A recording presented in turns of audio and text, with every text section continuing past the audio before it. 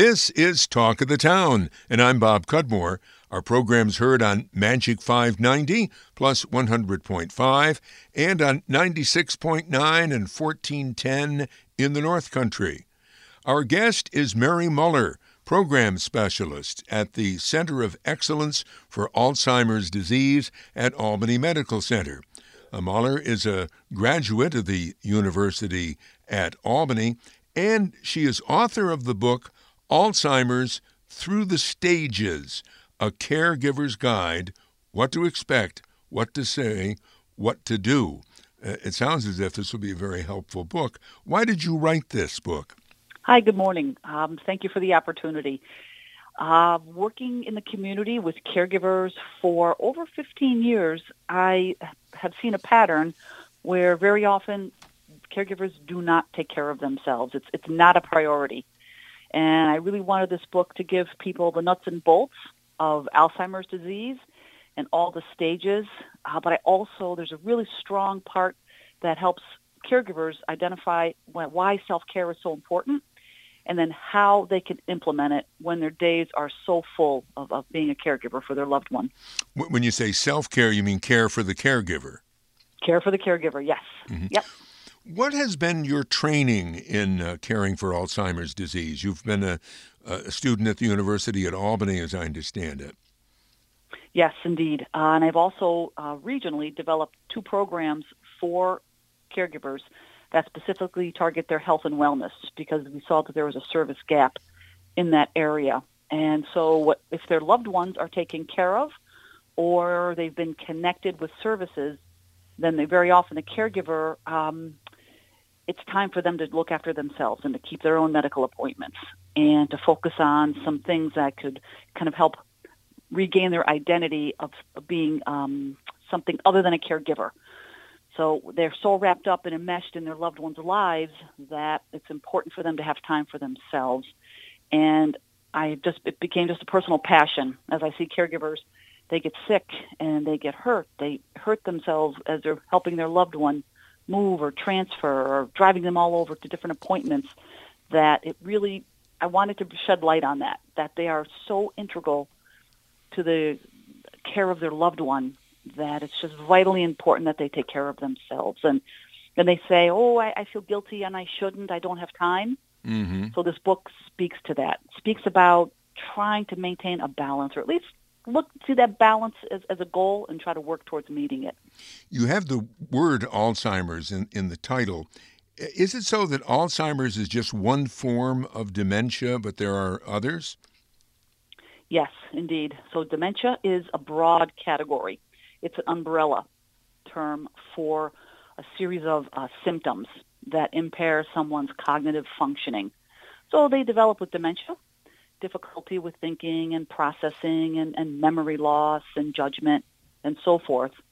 So Alzheimer's disease is one type of dementia, and it is in fact the most common type of dementia. So approximately of all the cases with dementia, about 60 to 80% are recognized as Alzheimer's disease. So it's the most common type. What is Alzheimer's specifically, or how is it different from other dementias? Well, that it's very common. So it's a long-term disease that injures the brain over time. So it starts out in mild, and then there's several stages. So in the book, it's categorized as mild, moderate, and severe. And in the mild stages, very often they do pretty well. They can still function. They live independently. But the family or the caregivers start to see gaps in how they function. So they may forget an ingredient in a recipe. And then in the moderate stage, maybe some difficult behaviors might emerge.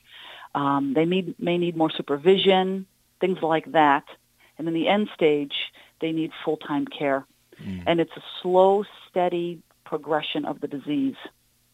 So in comparison to other types of dementia that are not as common, it's a different trajectory. So, for example, vascular dementia, that could be as a result of strokes or heart attacks.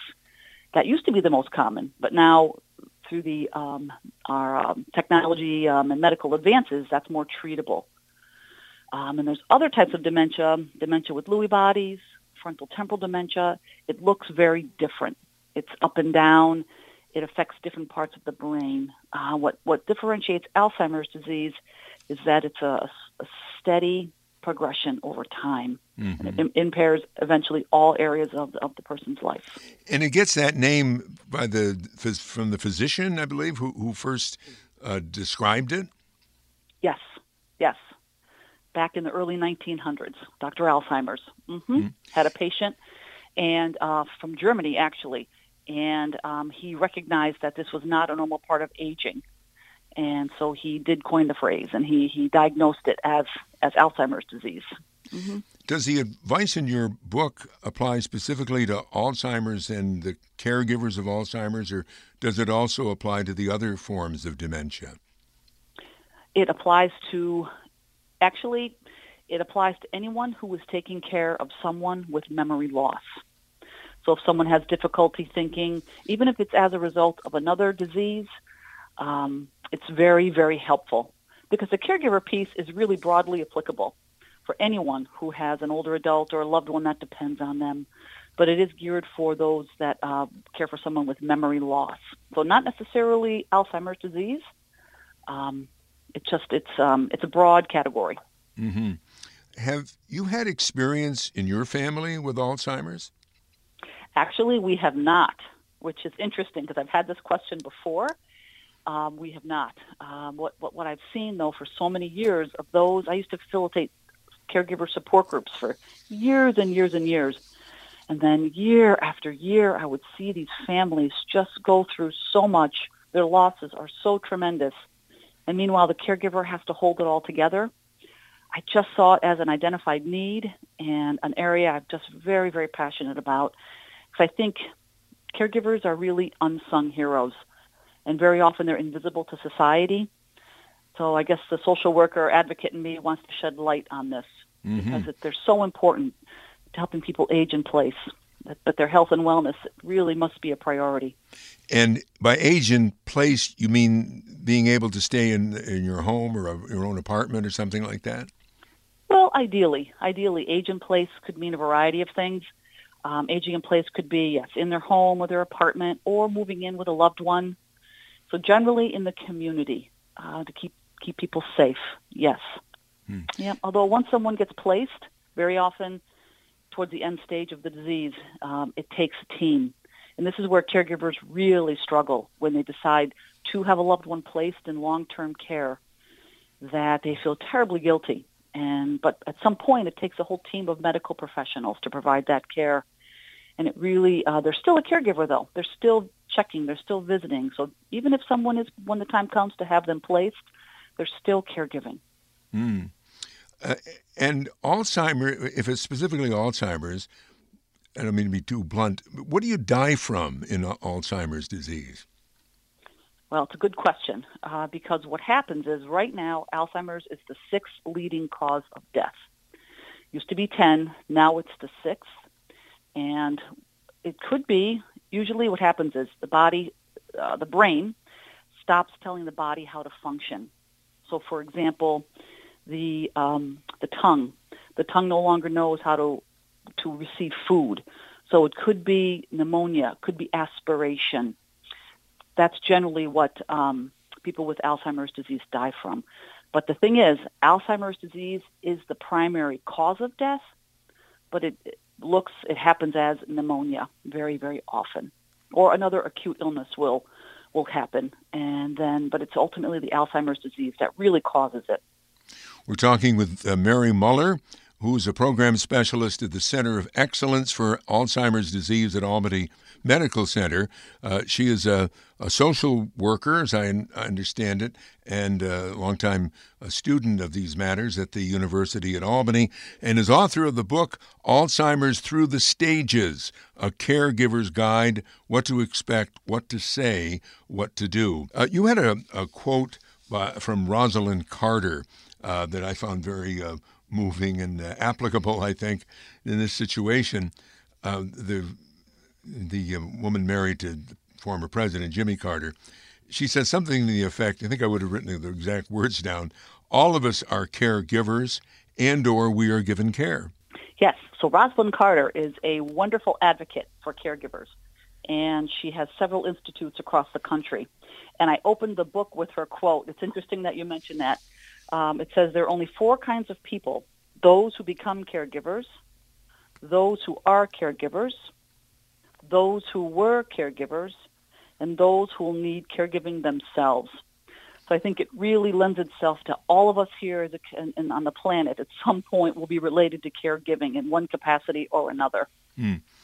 My parents both had some form of dementia, so I guess I'd be at least one, and I'm wondering whether I'm going to be the next one. You know what I mean? In other words, I cared for them, and I wonder if I'm like next in line. Well, it depends. That's one thing that's the first thing to say. It depends. A lot of it depends. I mean, there is a genetic component, but it doesn't necessarily mean that the next generation will get it, will come down with Alzheimer's disease, or that they will develop it. Not at all. There's a lot of protective factors and a lot of risk factors that affect the brain. So one of the risk factors would be a genetic component, but that's only one. Protective factors would be you take good care of yourself, you get plenty of sleep, you're constantly learning, you're socially engaged. And clearly you, Bob, you don't live an isolated life. So that has a lot to do with it also. So you reduce isolation and you take care of yourself, and then in turn your brain benefits from that. It is important to note that over the age of 85, 1 in 3 older adults will have some form of memory loss. But the most important part to note is that it's not a normal part of aging. It does not have to happen. It does happen, yes, but it's not a normal part of aging. And we say that a lot because if someone does see a medical provider and they say, oh, it's a normal part of aging, we recommend it in the book. It's recommended that the family take that a little bit further and really get an accurate diagnosis. And that will help the family take care of their loved one. What are the early signs of Alzheimer's, and how do you get an accurate diagnosis? Well, a couple different things. So early signs are difficulty learning new things. So if you have technology is kind of technology is kind of an enigma, because those of us that grew up with technology, it's more and more used to it. But so, for example, if someone goes from a rotary phone to a touch-tone phone and they can't figure out how to use a different phone, so they can't learn new tasks, and their memory, it disrupts their daily life. And actually, the Alzheimer's Association has really spectacular resources that can answer all these questions. ALD.org, but also so memory that disrupts daily life. So challenging in planning and solving problems. So years ago, if somebody would, a few years back, say, for example, if they got lost, they could figure out how to get home. Or in a recipe, if they ran out of an ingredient, they could probably think of a substitute that would be pretty close.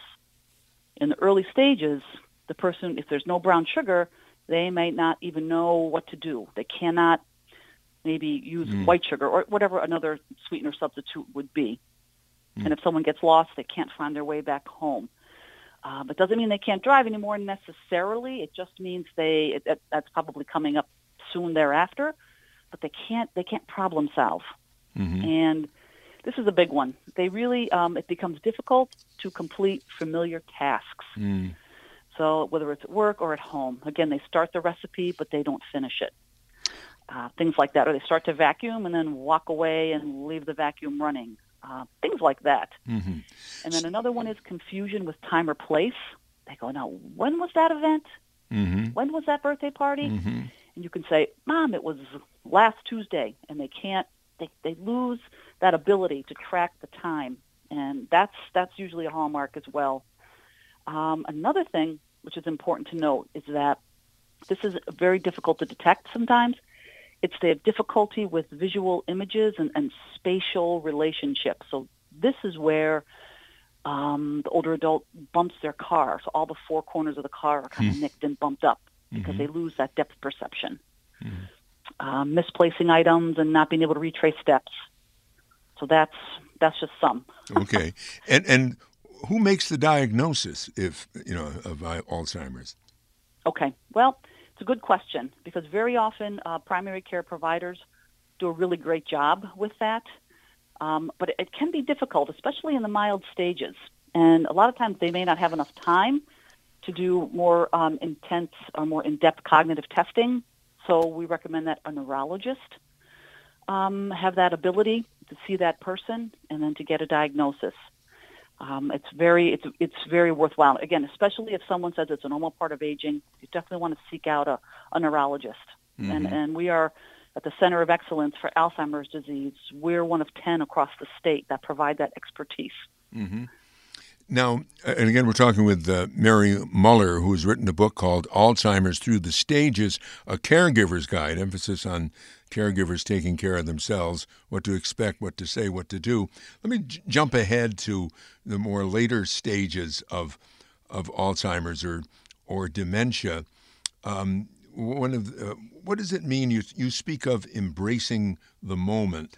A lot of times, the caregiver gets into an argument with the loved one because the loved one is seeing things that aren't there. Making these. It's like living in a fantasy world. And I'm probably asking you too many things at once, but is it so that now the current thinking is it's better just to go along with the loved one?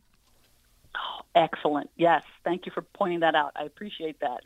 Yes, that is one of the most successful strategies caregivers can use is to, as they say, go with the flow. Embrace that moment. If your loved one thinks it's 1952 and they're going to their aunt's for lunch, okay, you can agree with them. It doesn't mean that you're going to drive them there, but you can say, let's get dressed. Yes, you just embrace the moment. You meet your loved one where they're at. Because you can tell them 15 times, no, Mom, it's 2019, it's 2019, and they're not going to understand that. And yes, it leads to conflicts and tension that really can be avoided. So yes, thank you. It's meet them where they're at. Take a deep breath and just be present with them and let them be. Mm. And at some point, I don't know, maybe this happens in all cases, but it happens in many. Let's say I know a case of a husband and wife, for many years. Eventually, the husband doesn't know who she is. Mm-hmm. It does. It happens. If the husband doesn't know, they don't recognize their loved one anymore. And this is where it's devastating for the caregiver. They've been there for 50 years, 60 years, or however many years, and they no longer recognize them. And that's when the caregiver has to just maybe get some counseling, go to a support group, to be gentle with themselves and to just understand it's the disease. It's the progression of the disease. It's not that they're mad at their loved one, at their spouse. It's not that they're being defiant, or it's not that they're just being problematic. They really, truly may not. And the one thing about that, it's that if they no longer recognize you, you could still enjoy special moments together. Mm-hmm. So maybe there's a favorite song. There's having ice cream, something like that. You can still share those kind of special moments that can help keep each other connected. Even if they go, hi, honey, you're very sweet to me. And it's his wife. Mm-hmm. But she could put on their favorite song, and he may smile. There's those moments where they can still connect and still have that meaningful relationship and meaningful time together. Hmm. And what is nonverbal communication, and why is that important? Well, nonverbal communication, very important. And that's for both. That's for the loved one with the disease and for the caregiver. So it's important to pay attention to nonverbals. So, for example, if you see their eyes brightening up, getting lit up when they see you coming into the room, or they're hitting their wrist on the chair, so maybe that means they're anxious about something. Or they're turning their head away if they don't want to take their medication. I mean, that's obvious. But it's important to pay attention to that because nonverbal, for the loved one with the disease, it's a method of communication. They're trying to say maybe they're in pain or they're thirsty or they're upset. So it's important to pay attention to that. And for the caregiver, I have to tell you, Bob, one of the best strategies is to smile. Make eye contact and smile. And gently and lovingly take your loved one's hand. It's really the most powerful non-communication that really helps people communicate. Mm-hmm. Sounds like a very helpful and beneficial book. We've been talking with Mary Moller, author of the book Alzheimer's Through the Stages, A Caregiver's Guide, What to Expect, What to Say, What to Do. It's available at Amazon and also at local bookstores. I thank you for joining us, Mary. Thank you very much for the opportunity. You've been listening to Talk of the Town, and I'm Bob Cudmore. Our program is heard on Magic 590 plus 100.5 and on 96.9 and 1410 in the North Country. This program will be podcast on albanymagic.com and bobcudmore.com. I'm Bob Cudmore.